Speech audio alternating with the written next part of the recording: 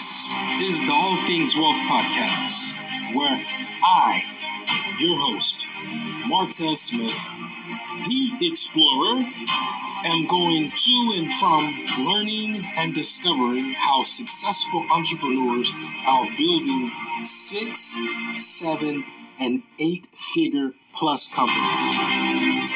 Join the movement of the explorers. Let's ride. I mean, wouldn't everybody like to be able to prepare their finances and money and wealth to be able to quit their job like permanently? Just be like, yo, deuces, I'm completely out. But it's actually like math wise, it's not that hard to understand.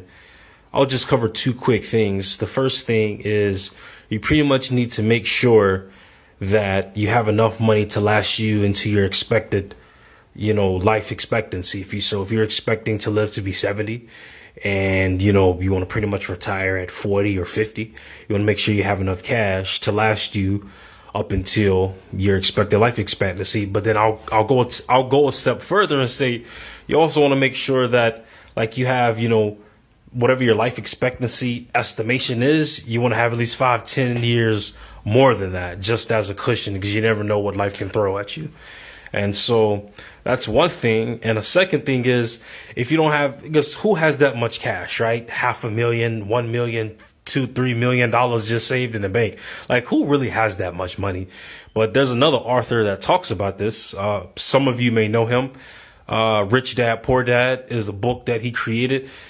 He's a personal finance guru, Robert Kiyosaki, but him and other entrepreneurs have talked about if you don't have a large cash savings for when you want to retire to like pretty much have you good for the rest of your life, you want to pretty much have income coming in that pays for your everyday expenses. So if if you quit your job and your bills are on average $2,000 a month, then you would have to get some type of cash flow from assets or from retirement or from whatever tool or investment to pay you that much or more so that way you can quit and, your investments or your money coming from the cash flow pretty much pays for your bills and your lifestyle. I mean, because if you ever wonder, like these rich people, man, like they're never working. Like they work, but they can stop and still be all right. So that's just something for like the super ambitious people. If you want to look into that, definitely do some more research. And if you're young, you definitely have an advantage. Just be like, hey, in 15, 20 years, I'm not going to have to work anymore. And I am confident that once you do the math and see everything and actually make those steps, you'll start seeing progress. Check it out.